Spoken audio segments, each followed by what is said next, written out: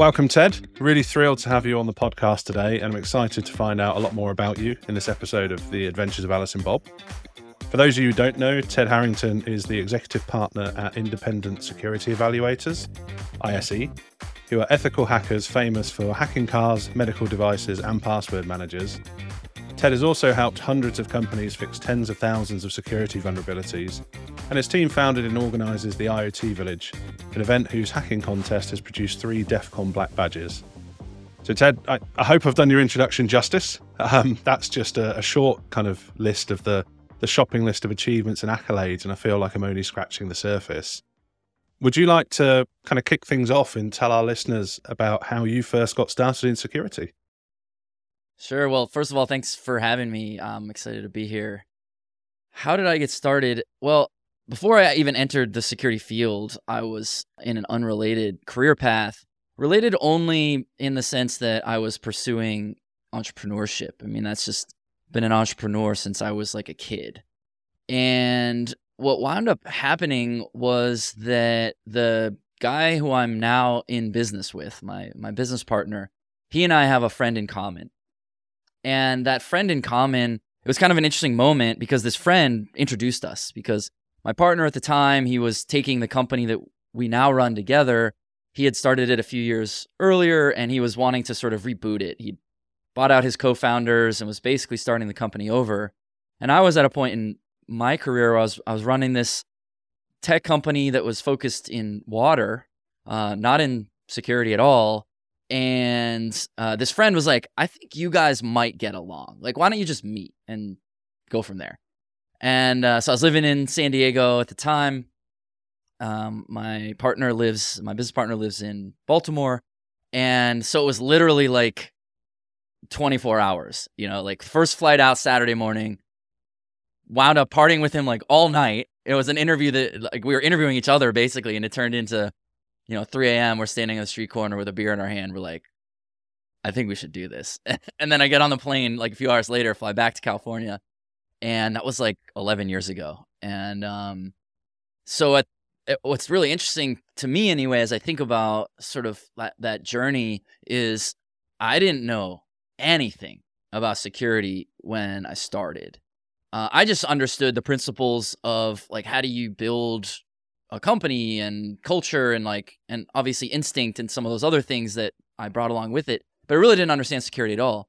And the reason that I'm highlighting that is that, here I am like 11 years later, and, I've written a best-selling book on the topic, and I get to, serve audiences all over the place giving talks and stuff.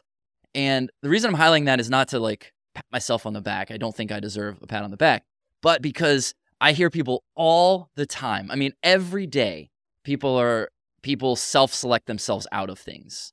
And they're like, oh, well, I didn't study security in college. I haven't hacked something. Or I am hacking something, but it's not like an O-Day that would be worthy of presenting at DEF CON or something. People are constantly removing themselves from candidacy of pursuing something because of their own opinion on it. And I look at it, I'm like, if a guy who didn't know anything about security can enter security and thrive, you certainly can too. And so if there's one thing maybe that, someone takes away from our time together today, it's remove those self-limiting beliefs, because you're the only one holding yourself back. So you say there, like self-limiting beliefs, I kind of tug on that thread a little bit more, being a bit more kind of tactical. What were some of the conversations, like those inner monologues you had with yourself about overcoming some of those limitations? I just didn't want them. So I first recognized that they existed, right? It's actually interesting the way you asked that question, because a friend of mine I was having coffee with the other day, she is this really talented artist, and it's really fascinating to me to talk to people from other fields.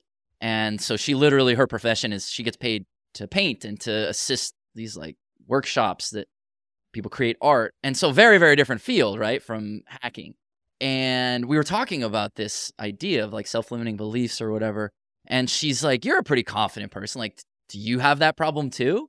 And I said, yes, I have self-limiting beliefs just like everyone else does. But what I do is I recognize them as what they are and then either accept them. Like, it's okay if you're like, I can overcome that self-limiting belief, but I just don't want to. Like, I don't feel like investing the time and effort into that to become whatever that thing is. That's not a path I choose to pursue. But if there is a path I do want to pursue, then I recognize the self-limiting belief exists, and I will do things in order to overcome them. So, for example, when I first started this security journey, I was looking at this. How do I become an expert? That's what I wanted to do. Not only I didn't want to just run a great company and build a great company, which I do want to do those things, but I wanted to also understand what I'm talking about. And so then I went through this thought process of, okay, well, how do you get to a point of understanding what the hell you're talking about? And so then I started thinking about when you go to conferences, the people on a stage, some of them know what they're talking about. Actually, many of them do not know what they're talking about, but some of them do. And so I'm like, okay, well, maybe that should be the goal. Like, I should someday be the person who can be on a stage. And because if you're if you can get to the point of being able to be on a stage, you have crystallized an idea, you're serving an audience, you give people calls to action. Like, there's a lot of really powerful simplicity that comes out of giving a talk. And so I went for it, and those days I was applying to speak at conferences. My life's a little different now with how I wound up on stages, but that's like you're responding to call for papers and stuff like that. And so I submitted to a call for paper, and I got accepted. And then it was like, well, now I need to actually be able to give a good talk. It was sort of like I just shot it out there, knowing that if accepted, it was going to force me to overcome that self-limiting belief. Like, oh, I've never done this before. I don't know how to do this. And it was cool because then I had whatever it was, like 4 months or 3 months or something to prepare for this. And so I spent all that time now perfecting this one talk. And I was terrified. I was like, I don't want anyone to ask me a question because I've only prepared like this one list of, ideas. And I'm sure that first one, it was awful. I mean, it's hard to, really judge yourself.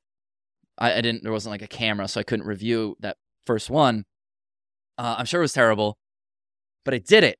And then I built from that and built on that and built on that and built on that. And so that's how I overcame it, by first recognizing that the self-limiting beliefs existed, and then coming up with a goal that, if achieved, would overcome the belief. And then once you have the goal, then you build a process where you form habits, and like, how do you actually achieve that goal? What's the process you achieve it? So the combination of those three things is how I dealt with it. I think where my head's immediately going is you obviously co-founded the IoT Village that runs at DEF CON, RSA, and lots of others in the online version as well. Do you kind of see a younger Ted in some of the people that present there, and how do you kind of coach them and help them in that community? I've never really thought about it that way. I definitely see, aspects of my personality. I mean, that's what drew me to security, was these people who are really driven and problem solvers and intelligent, and like, I didn't mean to call myself intelligent in the context of that, but like, I'm really drawn to that type of people. And so being in that that's what the security community is to me, right? People who do hard things, especially things that everyone else is like, you shouldn't be able to do that. And I love that about the hacking community. People are like, well, maybe I can, maybe I will. And so I definitely do see that. It's funny you mentioned IoT Village, because the origin story of that was kind of wild. The very, very first one was we had just published this research around, we were looking at routers, and we'd hacked a whole bunch of routers. We'd published it, and it made really big news at the time. And we started talking to DEF CON about, well, what if we had like a router hacking thing? And that thing eventually became what is today IoT Village. Actually became IoT Village the next year. The first year it wasn't called IoT Village. First year it was, we called and we still call the contest this, So Hopelessly Broken, because Soho routers, small office, home office, so hopelessly broken. But the very, very first one was hilarious. So today, what IoT Village looks like and what started are very different. So the very first one was literally, when you go to a conference any conference, but DEF CON definitely in particular, but any conference, there's like the main area of the conference, right? There's the main hall where the vendors are, and then there's the main hall where the main talks are. But then there's all the other stuff. And it's like you go down a hallway, and then maybe another hallway, and in the big conferences, there's another hallway, and then another hallway. So that was us, like down a hallway, down a hallway, down a hallway, down a hallway, down a hallway. And then you get to the room, and you're in the room, and it's a teeny little room. And it's not even our room. It was someone else's room. It's like some other content was happening there. And then there's one table in the corner. And that table is placed literally behind a trash can. So the whole event, people were throwing trash in the trash can, and 20% of people miss. So trash, literally people's trash, is all over our table as we're trying to run this little hacking contest. And that was very humble beginnings of it. But even in that, we're like, this is going to be big. I think this is going to be cool. We're going to make it bigger than IoT, bigger than routers. We're going to make it about all connected devices. And we had this aspiration. The aspiration wasn't to be necessarily like the biggest or best or whatever. Well, let me rephrase that. It wasn't necessarily to be the biggest. That isn't necessarily the goal. But we did want to be the best. And so then we were like, well, how do you run? And that's not about competing with other villages. That was about competing with ourselves. How do we create a village that we can be proud of? And that mindset, I think, is a little different from the way most villages are run. Most villages are volunteer run, which is what makes them amazing. Ours is volunteer run too, but it was backed in terms of financially and person power resources by our company. And that's really different from someone who has to ask leave of their company to go organize something. And so very, very quickly, it then grew into this really big, beautiful thing. And now when I walk around the different villages, it's really, I take it as a source of pride that a lot of the really successful villages, they look and feel like the aesthetic that we built, like purple lights everywhere and music, very interactive. And the programming, the content, it's not like we changed that for other villages. I mean, villages have been doing this for such a long time, having this amazing way to interact with content, build community, all this stuff. But we wanted to have an experience where it was like you come in and like this feels good. And that's been really, really cool for me. And I definitely don't mean to take credit for what other villages are doing. By all means, other villages have created amazing things. What I mean to take credit for is how we went from literally a trash can to an experience that people really enjoy participating in, and then also see that it's helped influence the way maybe some others think as well. And that to me, I think is really, really cool. And in the intro, you said our contest, the winners of it have actually gotten the black badge 3 times. We actually just did it again this year, and I forgot to update the bio. So 4 black badges have come out of a result of people participating in our contest. That's incredible. No, that's some great news, and yeah, scoop on the podcast here. Thank you very much for that. I'm going to dig into that a bit more, because one of the things you said you loved was the kind of community around hacking. And we're always kind of hearing like, think like a hacker. You should think like a hacker. What does think like a hacker mean to you? It's funny you asked that particular question, because I've spent a lot of time thinking about that. It's one of the key themes in my book, which you can see right behind me, Hackable. And I actually just got back from Frankfurt a couple months ago, where I gave a TED Talk on this exact topic. It should be dropping any day now. And the title of it is Why You Need to Think Like a Hacker. And so, of course, I make the case for a general audience. Like, for anyone who's not familiar with a TED Talk, TED Talks they're for everybody. They're for a general audience. Like, your parents should get value out of it. So I couldn't, as I wanted to talk about this idea of what it means to think like a hacker and why it's important, I needed to make it relatable to everybody. It couldn't just be about security professionals. It couldn't just be about technologists. And so as I was thinking about that, I really started thinking about, well, how does a hacker think? And there's more layers to it than what I'll describe right now. But as I see it, there's really 3 primary traits that all hackers, both the good kind, the ethical hackers, people who come, from the corner world that I come from, as well as the malicious hackers, the attackers, right? They kind of all share these 3 mindset traits. And those mindset traits are that hackers are contrarian, hackers are committed, and hackers are creative. And there's a whole TED Talk where I explain those ideas and how, like, what happens when the average person applies those mindsets to your life. Like, good things happen. You're able to achieve your goals is the spoiler of an outcome of that talk. But so contrarian thinking basically is where hackers look at situations and they say, look, I know most people do X, but what if I did Y? Right? They look at it upside down or inside out.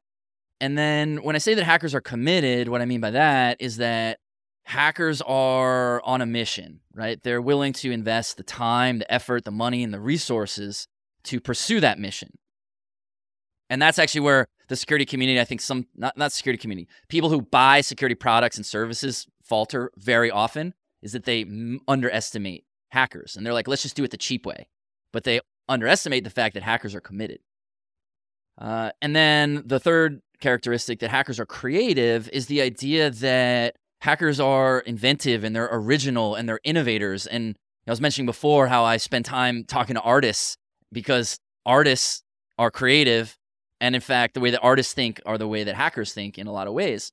And this creativity manifests in the novel ways that systems get hacked, because hackers are always coming up with new ways to attack systems. So those are the sort of the three primary characteristics. The common thread, of course, to all of that is, curiosity, right? Hackers are they're curious, and that's what influences these three mindset traits. Can it be done differently? Can I pursue the mission? And can I do it in innovative and new ways? They all sort of tie together in that way. And I guess kind of following on from that as well, then, when did you realize you were an ethical hacker? What did that look like? I like that question. That's really cool, because for the longest time, I actually did not consider myself a hacker. Once I finally agree, I guess once I relented and was like, fine, I'm a hacker. Definitely an ethical hacker. But I resisted to it because my definition of hacker for a while was too narrow and was incomplete. And for the longest time, I defined hacker as someone who hammers a keyboard, right? A computer scientist. Someone who's actually attacking a system, whether it's for a malicious outcome or for a positive outcome. And that's not what I do. I lead hackers, but I'm not myself actually delivering the projects that our company does. I hire brilliant people to do that, but that's not my role. That's not my value add. And so for the longest time, I was like, I'm not a hacker because I don't do that. But over time, as I really thought about this concept of what is a hacker, think about those three mindset traits I just described, right? None of those had to do with your ability to manipulate code. And that's where I originally drew the definition. And I realize now that that's not what a hacker is not just someone who manipulates code. A hacker is someone who looks at a system and applies those three mindset traits. So I've now come like a long way in my definition of what I think a hacker is. And a hacker, I believe, exists in all of us. I believe every person, every human on earth innately has a hacker in them. And the question is whether or not they release that hacker and whether or not they allow themselves to be contrarian and to be committed and to be creative. And so for me, probably once I recognized that, I don't know, it was maybe like 3 or 4 years ago. And at first it was almost like a practicality because people just kept calling me hacker. And I was like, no, and I kept correcting people. I'm like, no, I'm not a hacker. And then I was like, okay, first of all, this is exhausting. Like correcting literally everyone. But it made me start thinking. I was like, if all these other people think that I am that, why do they think that? And then I started analyzing. I was like, relative to most people in the world, I actually am an ethical hacker. And I've absorbed through osmosis all these ways of thinking that all these brilliant people who work for us, the way they think. And so I think that's something that probably every person has a problem with, right? Our blinders are so narrow. We always can only see the person who's maybe slightly like one level above us in whatever that thing is that we think we are. And that in itself is limiting. And so I think this journey that I was on of like figuring out who I am in the context of like the communities I serve, eventually I was like, okay, fine, I'm an ethical hacker. And now I'm like, why did I ever think I was not one? I needed to, I guess, rethink that. But so a few years ago is the short answer to your question. Oh, no, I appreciate that. And obviously, I think speaking of those kind of 3 C's, the one that stood out to me there was creativity. And just kind of walking through the experience of having to prepare for a TED Talk. I mean, for those who don't know, they're incredibly short pieces, right? It's a 15-minute, sharp, snappy kind of keynote, but more keynote plus, I'll probably say. How did you work towards that goal of 15 minutes? What was that like for you? Yeah, what an amazing journey. Oh my God. Like, a difficult journey, but being on the other side of it, of having delivered it, it was incredible. It was transformational in a lot of ways. This was something I'd wanted to do for a really, really, really long time. I mean, basically since I entered security and I had that idea of like, well, I should be on a stage. I'm the kind of person who's like, well, if I'm on a stage, I might as well be on the most elite stage in the world at some point, right? Like, I might as well give a TED Talk at some point. Yeah, like, why are we farting around? You know, like, let's just go for it. And so that had always been in the back of my mind. And then after a few years of speaking, as I was sort of like building my capabilities, then I started reaching out to different organizations. And then as my speaking life, as I'd just been doing more and more, then eventually I got on the radar of a few organizers and they started reaching out to me.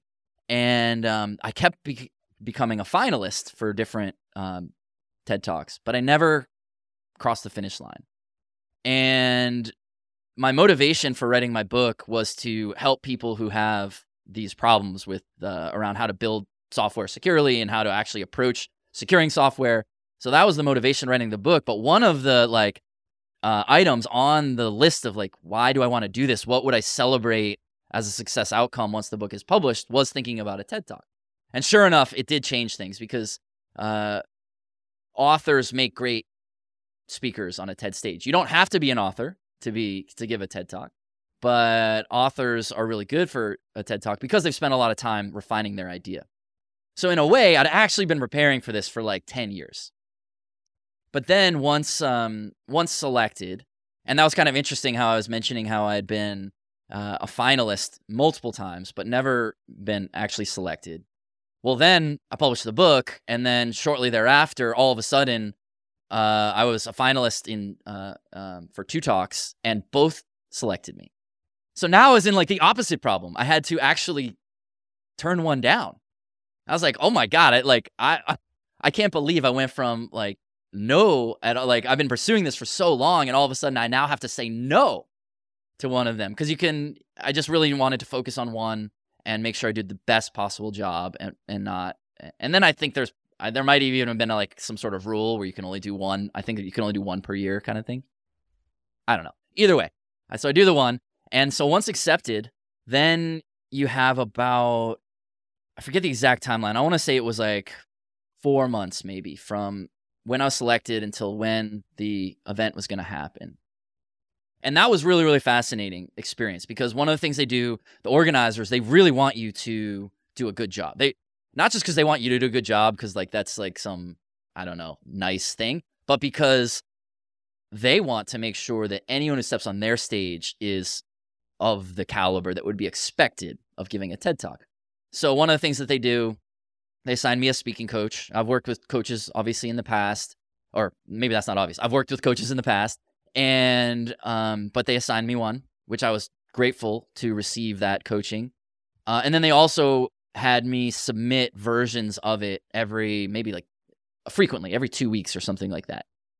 And the first thing that happened was really interesting was the idea that I'd been accepted for was slightly different than the idea that I put on the stage. And the idea I was accepted for, the very first meeting with my coach, she was like, no. It's like, that's not going to work. And I'm like, yeah, exactly. I was like, here I am. And I was like, I was taken aback by this because I'm like, isn't this what I was accepted to talk? And she wasn't saying like, don't talk about hacking or hackers, but she was saying the way that idea is packaged doesn't help a general audience enough.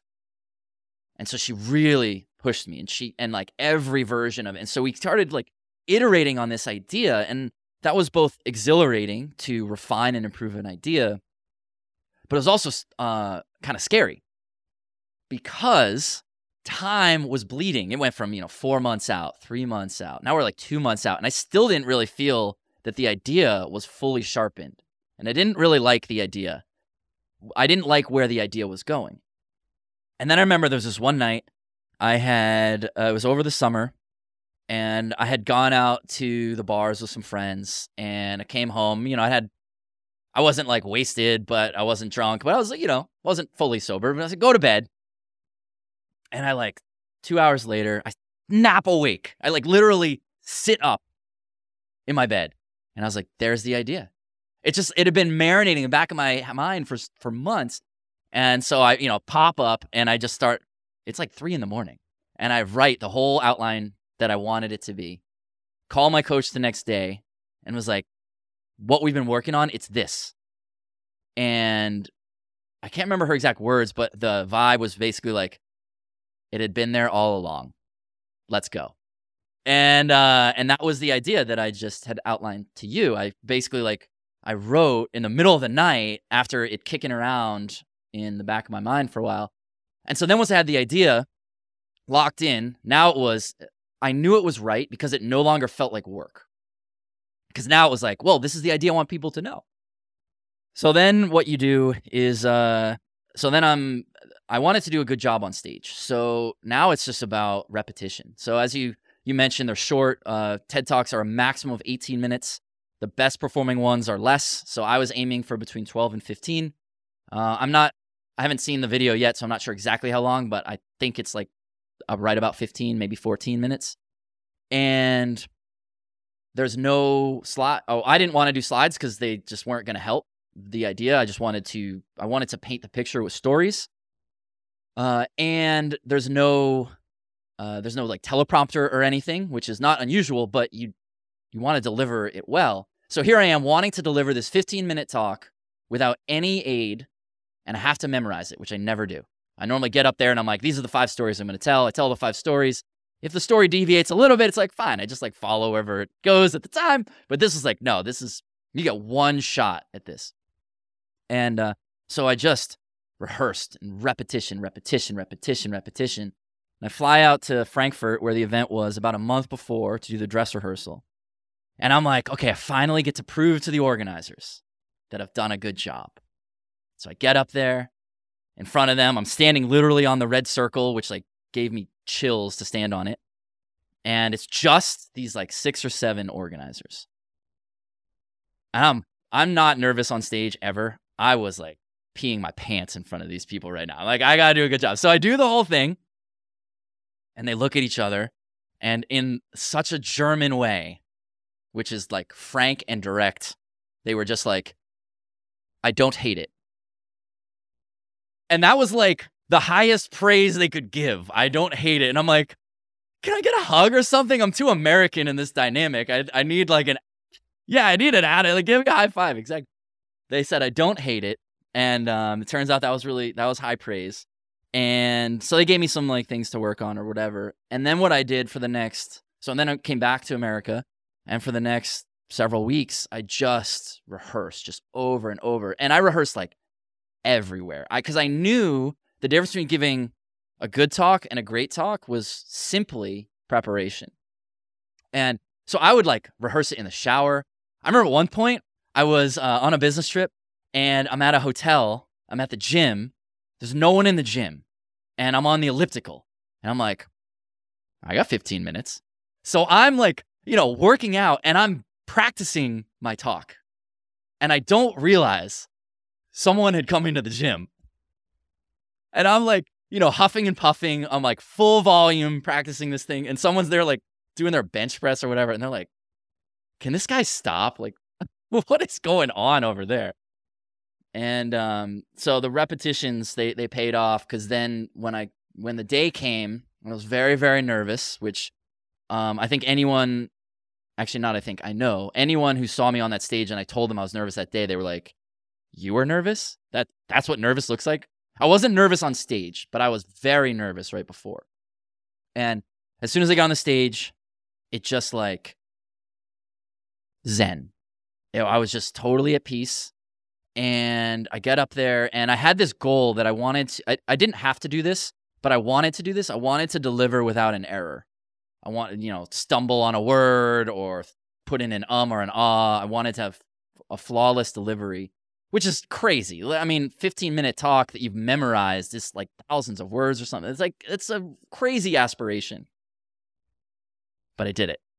And when I got up and I delivered the last word and I said thank you, and then everyone's applauding, and I was like, I just gave a TED Talk without a flaw. Like, I just achieved this life goal. It was, oh man, what an absolute life highlight that moment was. And then to know when this video comes out, it's going to help people. It's like, what a journey, man. What an incredible journey. That is nothing short of incredible, and congratulations. Like, what a journey you've been on, right? Like, incredible. So thank you so much for sharing more about that. You you mentioned halfway through about stories, and obviously I wish I could talk for hours and hours, but there was one big story I wanted to kind of ask you about from my research into you, which was about the cryptocurrency research that you've recently published. Statistical improbability and Ethereum. I mean, where do you think the best place to start telling that story is for our listeners? Well, let me use a metaphor to describe this highly scientific mathematical construct called statistical improbability that, like, who cares what that is? But it is actually really, really important because, and I'll explain why it's important, but let me describe what it is first. And when I wanted to understand what this was, I even needed this to be explained to me. So I'll tell the story about the research. One of our hackers was working on this project where he was looking at Ethereum wallets, and he got really excited one day because he found something. And as he came to me and our team, he was like, I predicted the keys. And now, of course, anyone listening to this who's a security professional knows, like, whoa, if you predicted the keys, that's kind of a big deal. But I still, even though I knew that was a big deal, I wanted to push him. I want to understand why. And so I said, why does that matter? And he's like, well, I shouldn't be able to predict them. It's statistically improbable that I can do that. And I was like, well, explain that to me. Explain unpredictability. And he sort of thought for a second, and he said this metaphor that is so good. I mean, I opened my book with this. I put this in my TED Talk. I was like, this is such a great way to describe something that's so intangible to people. Like, what is unpredictability? He said, imagine you go to the beach and you pick up a grain of sand, and then you throw the grain of sand back. And then I go to the beach and I pick up a grain of sand. How likely is it that I picked up yours? And I sort of thought about that. I was like, I don't know. That sounds impossible. And he's like, exactly. But now multiply that by every beach on Earth, and then multiply that by a gazillion planet Earths. He's like, that's how unlikely it is that I should be able to predict a key. And I thought that was a pretty cool illustration. I mean, even just the idea of the one beach, it's like, that seems impossible. And then it's multiplied by multiplied by multiplied. And it's, oh, okay, I get it. You shouldn't be able to guess them. And so while I'm kind of having that thought process, he says, but I just did it 732 times. And I'm like, wait a minute. That's like, you walked in the middle of the Sahara Desert and you picked up my grain of sand, not once, but hundreds of times? Okay, tell me more about this. So now I'm in it, right? Because this is clearly a flaw, right? He didn't guess. And it turns out what he had done is he looked at the way that the system handled errors, and from the error handling process, he could derive a method that enabled him to predict some of the keys. So then, because this is Ethereum, meaning it leverages a blockchain, which we can actually inspect, we were able to answer the question, how much money are we talking about here? If the 732 wallets are vulnerable, how much money? And it turns out that it was quite a bit. At the time, the value of the Ethereum was around 54 million US dollars. So that's a lot of money, right? Which then that begets the question, well, if you have $54 million protected by weak, predictable keys, that's kind of like a pile of cash is just sitting on the sidewalk. Someone's going to steal it eventually, right? And it turns out someone did. We discovered that every single unit of currency from all 732 wallets had all been extracted and funneled to a single destination wallet. The final thing that we did was we wanted to see, well, how quickly do wallets get looted? And so what we did was we sent $1 worth of our own Ethereum to one of those vulnerable wallets and just observed. And it was almost instant. I mean, snap your fingers. It was like that quickly. The money was sent to that same destination wallet.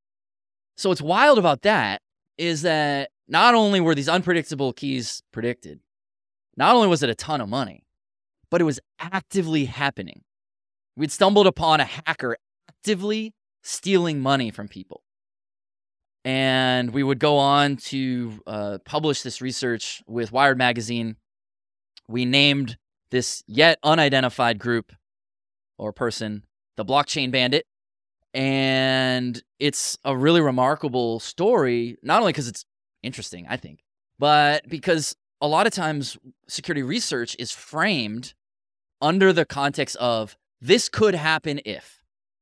Right? Like, here's a vulnerability, and if an attacker exploited it, this bad thing would happen. So security research lives in that world. Headline news lives in a different world, which is, this was a bad outcome. We don't necessarily know how it happened, but this company was breached.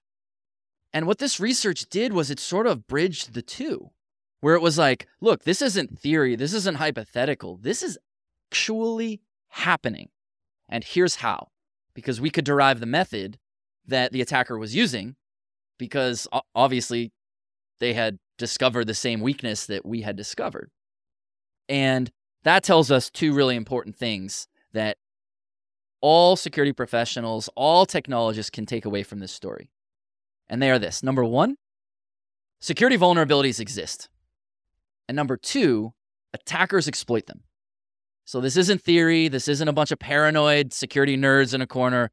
These things actually happen, and that's why it makes sense to invest time, effort, money, and resources in pursuing your security mission.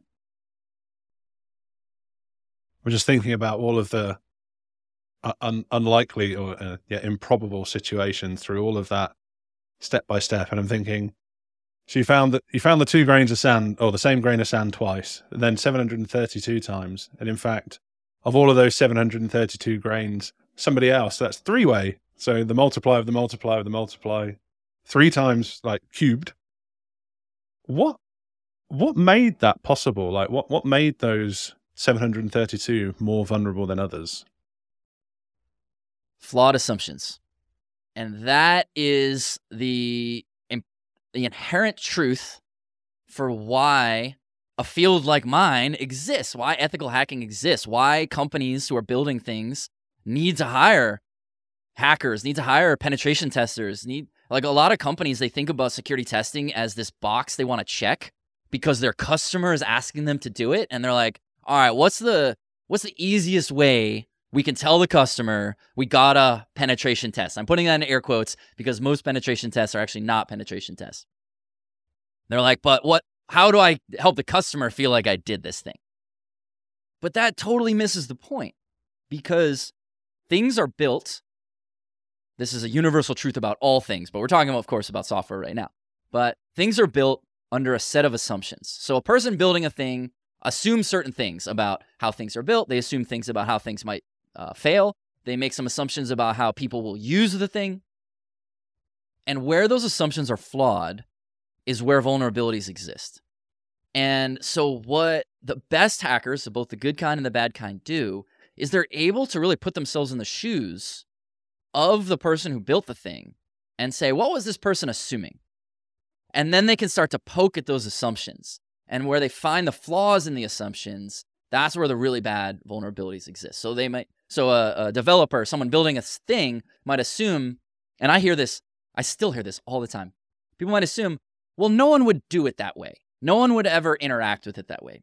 Like, for example, we'll be in a meeting with a customer or maybe a prospective customer, and we'll say something like, well, what if an attacker did X? Doesn't matter what X is, but what if an attacker did X? And people will literally say, oh, well, no one would think to do that. And I'm like, we literally just did. I literally just asked you about it. So if I thought about it, someone else probably will too, and probably already has, to be honest. And it's those flawed assumptions about how things operate, how people operate, how systems work. That's where the problems lie. Cool. As we've just been kind of explaining that as well, I think just for the benefit of some of our listeners who may be sat there thinking, I wonder if my wallet is vulnerable. Are there any kind of security tips, measures for individuals or organizations that you could think of to help them protect their assets? Are you asking specifically about cryptocurrency or about whatever it is that they're trying to protect? Yeah. Well, I would certainly manage them yourselves in cold storage if you can. This isn't even a security point. This is just like a being smart point. As we see the collapse of all these different exchanges one by one, Voyager, FTX, what's falling next? If your cryptocurrency is being managed by an exchange and not by yourself, you don't actually own that cryptocurrency. And if that company goes out of business, you're in tough shape. And I've certainly been a victim of that. I learned that the hard way, right? And I was like, got to get this out. So I still have some money that got stuck in Voyager. That was a dumb move on my part, leaving it. I knew I had to get it out, and I just didn't. But yeah, self-manage for sure. Amazing. And it's just last question on kind of this piece is, you mentioned right at the start, you're an ethical hacker. You're sat there with a group of people with $54 million in front of you. What was going through your mind at that point? Was there any small part of you that thought, do you know, grey hats don't seem so bad, maybe black hats every now and then? Should we see what we're doing here? That is a funny question, because it's a good question, and I'm sure people are wondering it too. No, the explicit instruction that we all made amongst everyone at the organization was, do not touch the money. And obviously there's an ethical and moral reason to not touch it. We don't want to steal someone's money. But it's like, the second you do that, how are you not a thief? And you might just go to jail, right? It's like, it's so much better to not live with that, hanging over your head. So the temptation for me in our organization was definitely not there. I think the repercussions were significant. We like the lives that we're building, but I absolutely see how that would be compelling to people, especially when you think about people who live in, parts of the world where there's maybe lesser economic opportunities, right? In developing nations where there might not be career paths like you can have in Western Europe or the United States or Australia and some of these places. And all of a sudden you have an opportunity where you can just make money. And that's not even like a greed thing or a capitalist thing. That's a survival thing. And what's really fascinating to me is a lot of people think about hackers as the bad types of hackers as these sort of, all of them are very, very malicious. And many of them are. In fact, maybe most of the bad types of hackers are malicious. But in fact, a lot of them, they're just providing for their families the same way any one of us are. And maybe their association with ethics and morals is a little looser, but really that's what they're doing. They're going effectively to a job. They're making money doing it. And so it is a really compelling thing. But inherent in the question that you've asked, I field this question all the time, right? Which is, how does one know the difference when they're trying to hire, say, a company or an individual? How do you know the difference between a true ethical hacker, like a true white hat, a true black hat, someone who's malicious, and someone who's maybe fluid in the middle on their ethics? And I, first of all, believe that there is no such thing as a gray hat hacker, because your morals they're pretty clear. Either you're doing something for noble purposes or you're not. And there are arguments, and I would actually welcome them, about, well, what about this situation where this person's like, Ted, you just talked about survival. This person's just trying to survive. Is that ethical or not ethical? When you're doing things that hurt others, I think that's pretty clear. So you're either white hat or you're black hat. And then people wonder, like, how do you know if someone's white or black hat? And black hats pretty clearly identify themselves. White hats pretty clearly identify themselves. And the question is, of people who present themselves as white hat, are some of them black hat? And the answer to that is probably.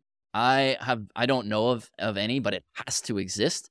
But I think the way that people can vet that is just the way that you vet any person in your life, right? You just evaluate all the social proof around them. You make judgments based on your instinct. You look at their contributions to their field or whatever, and you do the best that you can.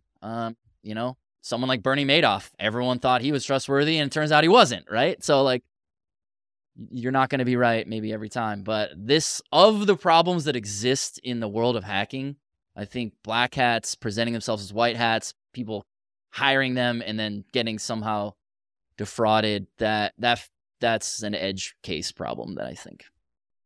No, I appreciate that. Thank you. And I guess we're starting to err on the edge of your new book, Hackable: How to Do Application Security Right. So you presented a couple of concepts already to us, but what's your book about, and what are some of the kind of main ideas and concepts that you are presenting in there?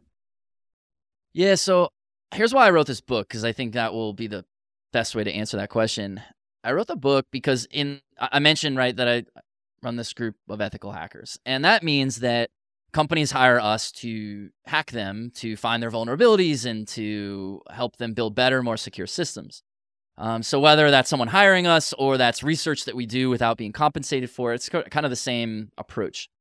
And I discovered that over many years of doing this and talking to many customers or prospective customers or just people in the community, maybe people after I deliver a keynote or just meet out at DEF CON or various conferences, I discovered that, to me, I realized that it seemed everyone seems to have the same problems. Now, they describe them differently. They might not use all the same words, but I was able to organize them essentially into sort of 9 different problems. And a 10th I added after when I realized, well, it's not a problem, but what's the payoff that they're looking for? So there's really like kind of 10 areas that people are thinking about when it comes to securing their systems. And I thought that was really interesting once I identified that. Because then I started thinking about, well, how do you address those problems that everyone has? How do you solve them? And that was what motivated me to write the book, because I realized the way that most people talk about solving those problems is wrong. And that was compelling to me. So I sat down and I started talking about each of these ideas, and they have to do with things like, well, how do you, what should the goal be? Like, what's the goal of security? How do you share information with your security partner? How do you select a security partner? What is penetration testing? How often should you do security? How much should you invest money in security? How much money should you invest in security? What is the role of how you think about your threat model? Like, who are the different attackers you're thinking about? And then ultimately, this was sort of the 10th one, the final chapter is about what's the business benefit? And so I addressed each of these ideas. I called out the misconceptions where most people get it wrong and said, here's what to replace it with instead. And then here's how you do it. So it's really written for people like chief technology officers or equivalent, right? People who are in charge of building secure systems. So that's sort of one audience. The other audience is security professionals. And then the third audience is developers. So it serves those sort of 3 audiences because the overlap between all 3 of them, which is how do I build more secure systems? Although they approach it, those 3 audiences approach it slightly differently from slightly different angles, they all share that concern. And so that's what the book is about. It's stories from the front lines of ethical hacking, like some of the ones I've told today. And then how do you apply the lessons from those stories so that you can build better, more secure systems? So it's all the same advice I give all my customers, just written in a book. I was like, I got to get these ideas out as broad as we can. And so that's why I wrote it, and that's what it does. You mentioned there threat modeling. And I think it's been interesting that throughout the course of this podcast, we've spoken about human motivations, drivers. Are there other psychological aspects of a human that you think you should factor into a threat model? Definitely. I mean, well, motivation that's the key, right? And not everyone. I was about to make a general incorrect statement. Many people think that hackers are motivated to make money. That is true, but only in part. Attackers who are motivated to make profit are motivated by money. But everyone else is motivated by different things, right? So organized criminals, they're of course motivated to make profit. But nation states are organized to gain a geopolitical advantage. Hacktivists are motivated to make a statement. Casual or small group hackers are motivated to prove they can do it or obtain notoriety. And then you've got this whole group of insider threat who are motivated by even different things, right? You've got the accidental insider. They're not even motivated to hurt the organization at all. They just do something dumb. Or you've got disgruntled insiders who are motivated to harm the organization because they're annoyed about something. They were passed over for promotion or don't like the CEO's political stance or whatever. So you've got all these different motivations, and understanding those motivations is critical in terms of how do you defend against them. And I think motivation is probably one of the most important parts of any threat model, because really, we're talking about something very scientific, right? How do I build a system in a certain way that is resilient against a certain malicious type of process? But it all boils down to, how do people think? So on one hand, it's how does the attacker think? We already talked about flawed assumptions. So how does the person building think? And then how do all these things fit together so that a system is less likely to suffer a catastrophic compromise? I thought it was really interesting as well. You mentioned a couple of times, there are pen tests and then there are pen tests, if we put those in air quotes to no air quotes. I think you talk in your book about the difference between what's known as a black box versus a white box pen test. Can you just explain the difference and why one would be preferable over the other? Yeah, so there's two components to this, and we should break them apart and talk about them separately. So one is the methodology, and then the other is the testing type. So methodology is black box versus white box, and testing type is pen test, vulnerability scan, red team, so on and so forth. So methodology is basically, how do you approach the project? So black box refers to the idea there's no information shared. And then white box refers to the idea that information is shared. And I'm talking about sharing between the organization hiring the test and the organization performing the test. Now, this is a very common misconception. I write an entire chapter about this problem because a lot of people think we should get black box because the attacker doesn't have information. So we shouldn't give it to our tester because we want to, and I'm putting this in air quotes, emulate real-world attack conditions. The attacker doesn't have this information, so we shouldn't give it to our tester. But here's the problem with that. You're not testing the system. You're testing the tester. Can this tester, within this amount of time that I've budgeted to pay them for, compromise the system? Maybe. Maybe they do, maybe they don't. If they don't, what does that tell you? If they do, what does that? It doesn't actually tell you anything. It tells you about that tester in that amount of time. But that's not the goal of security testing. The goal of security testing is to find vulnerabilities, understand their severity, and fix them. And you need to approach it white box to do that. So what white box does is that's where you actually share information. So access to source code, access to engineers, even design documentation, describe how the system works. And here's the metaphor to describe the difference between the two. So if we can imagine a castle, right? So anyone who's watched Game of Thrones, anyone who's ever gone anywhere in Europe, like we've all seen a castle in our life, right? And we think about a king. The king cares about protecting the king's own life.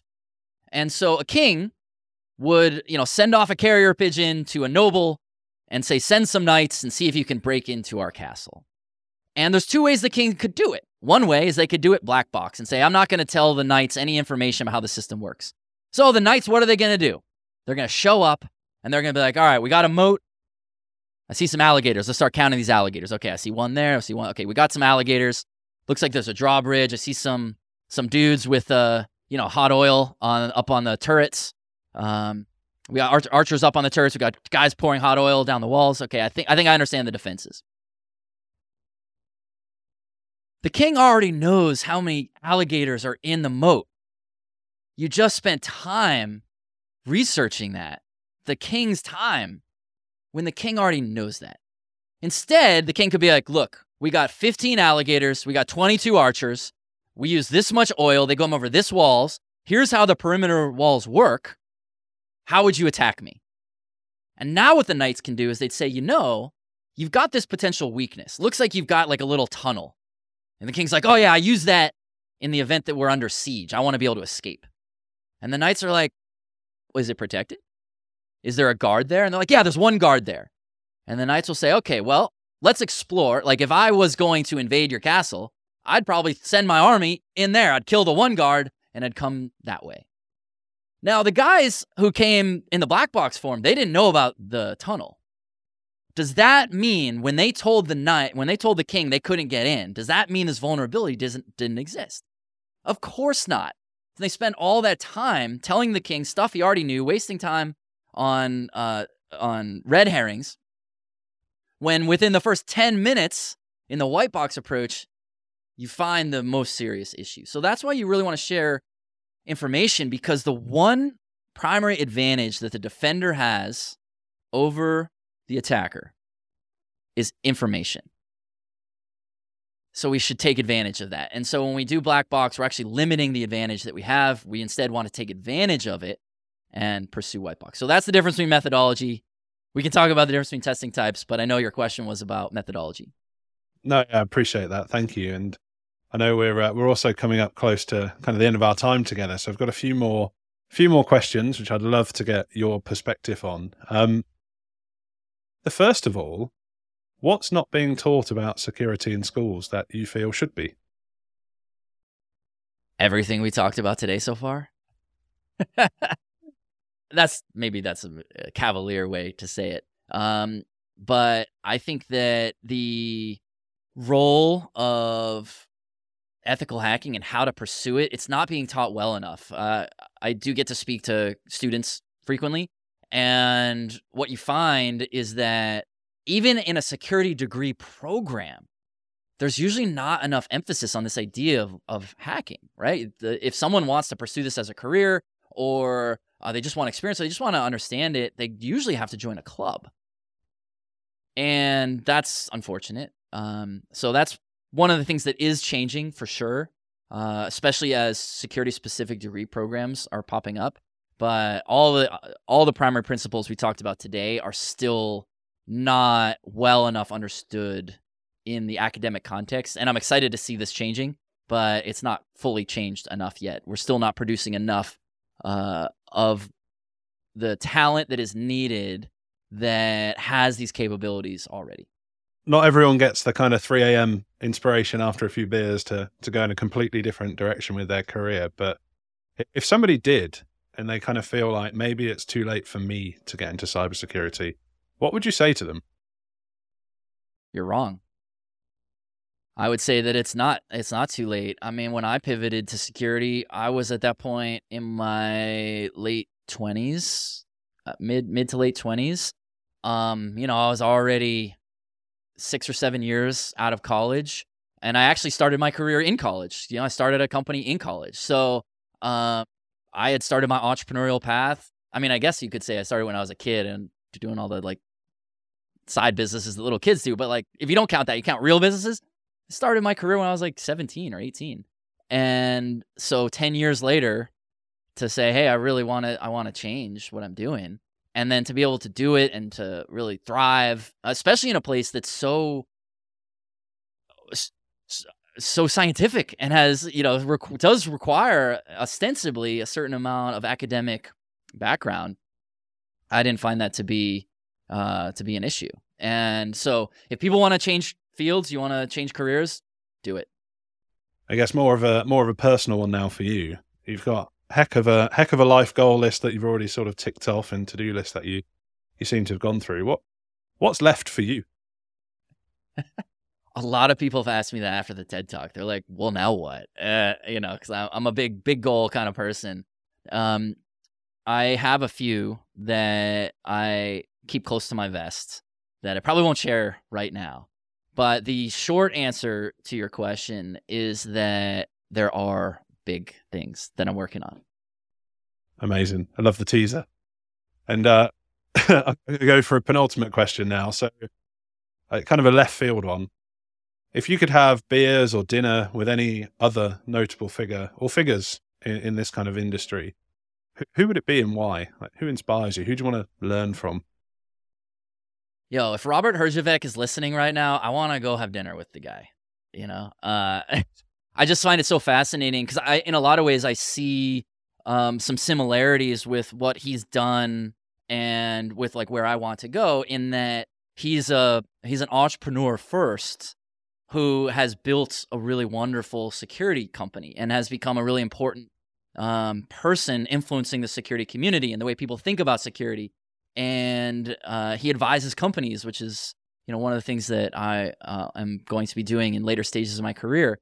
And so I think that sitting with someone like that, and I think the way anyone should think about mentorship is find the person that's a few stages ahead of you that you want to get to, and start to understand how did they do it, why did they do it, what steps did they take, what sacrifices did they make.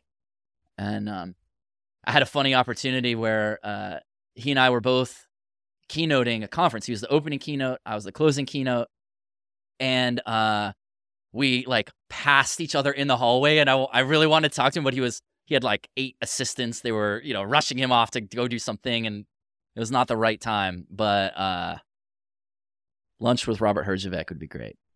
Oh, awesome. I think that would be a really fun lunch as well, from everything you see and read of him. Like, incredible guy. And thank you for sharing that. And then this last question is from one of our previous guests. I think it's really interesting. It kind of speaks volumes, but how do you prioritize your time and responsibilities? I love that question. And I think about that question regularly. So the way that I prioritize is I think about what is the thing that I do, that I can do right now, that will deliver the most meaningful impact to the organization. And those things change, obviously. They shift over time. The organization shifts, my capabilities shift, my interests might shift. But by constantly asking that question, that helps me think differently about what it is that I'm doing, where time should go, and releasing yourself from the ego of like, well, this is what I do, or I've been working on this, or I said I was going to do this thing. Like before, you asked what my goals are, and the reason I hesitated to share them is I would much rather talk about what I have done than what I am going to do. Like, let's just do it rather than be attaching ourselves to this thing that must be done.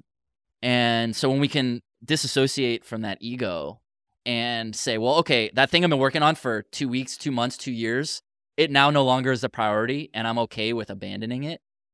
That leads us to good things later.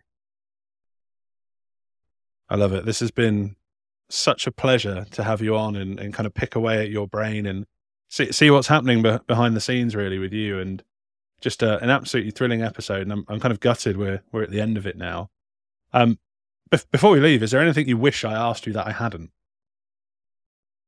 I loved all the questions. These are great. You made me think differently about a lot of these questions. So, no, I guess the thing I would just leave the audience with would be, if anything we talked about today inspires the need to ask follow-up questions, you want to get a hold of me, you want to follow me on social media, you want to learn more about my book, you want to contact us about pen testing, like however I can be useful to you, just go to tedharrington.com and everything you could need to know is right there. Super easy. Thanks, Ted. I appreciate that, and certainly be diving into your book on my next flight in the next couple of weeks. And I just want to say, like, again, a huge thank you for agreeing to be a guest and spending time with me today. Really look forward to, I guess, meeting you in person one day at a conference, I'm sure, and having that 3 a.m. beer and picking your brains a little bit more. But no, thank you so much for being here today and showing up. I really appreciate it, and it's just been an incredible episode, so thank you. Yeah, man. Thanks for having me. This has been really fun, and I look forward to that beer at a conference at some point. Thanks for listening to the Adventures of Alice and Bob podcast. Don't forget to rate, review, and share this with colleagues that'll get value from it.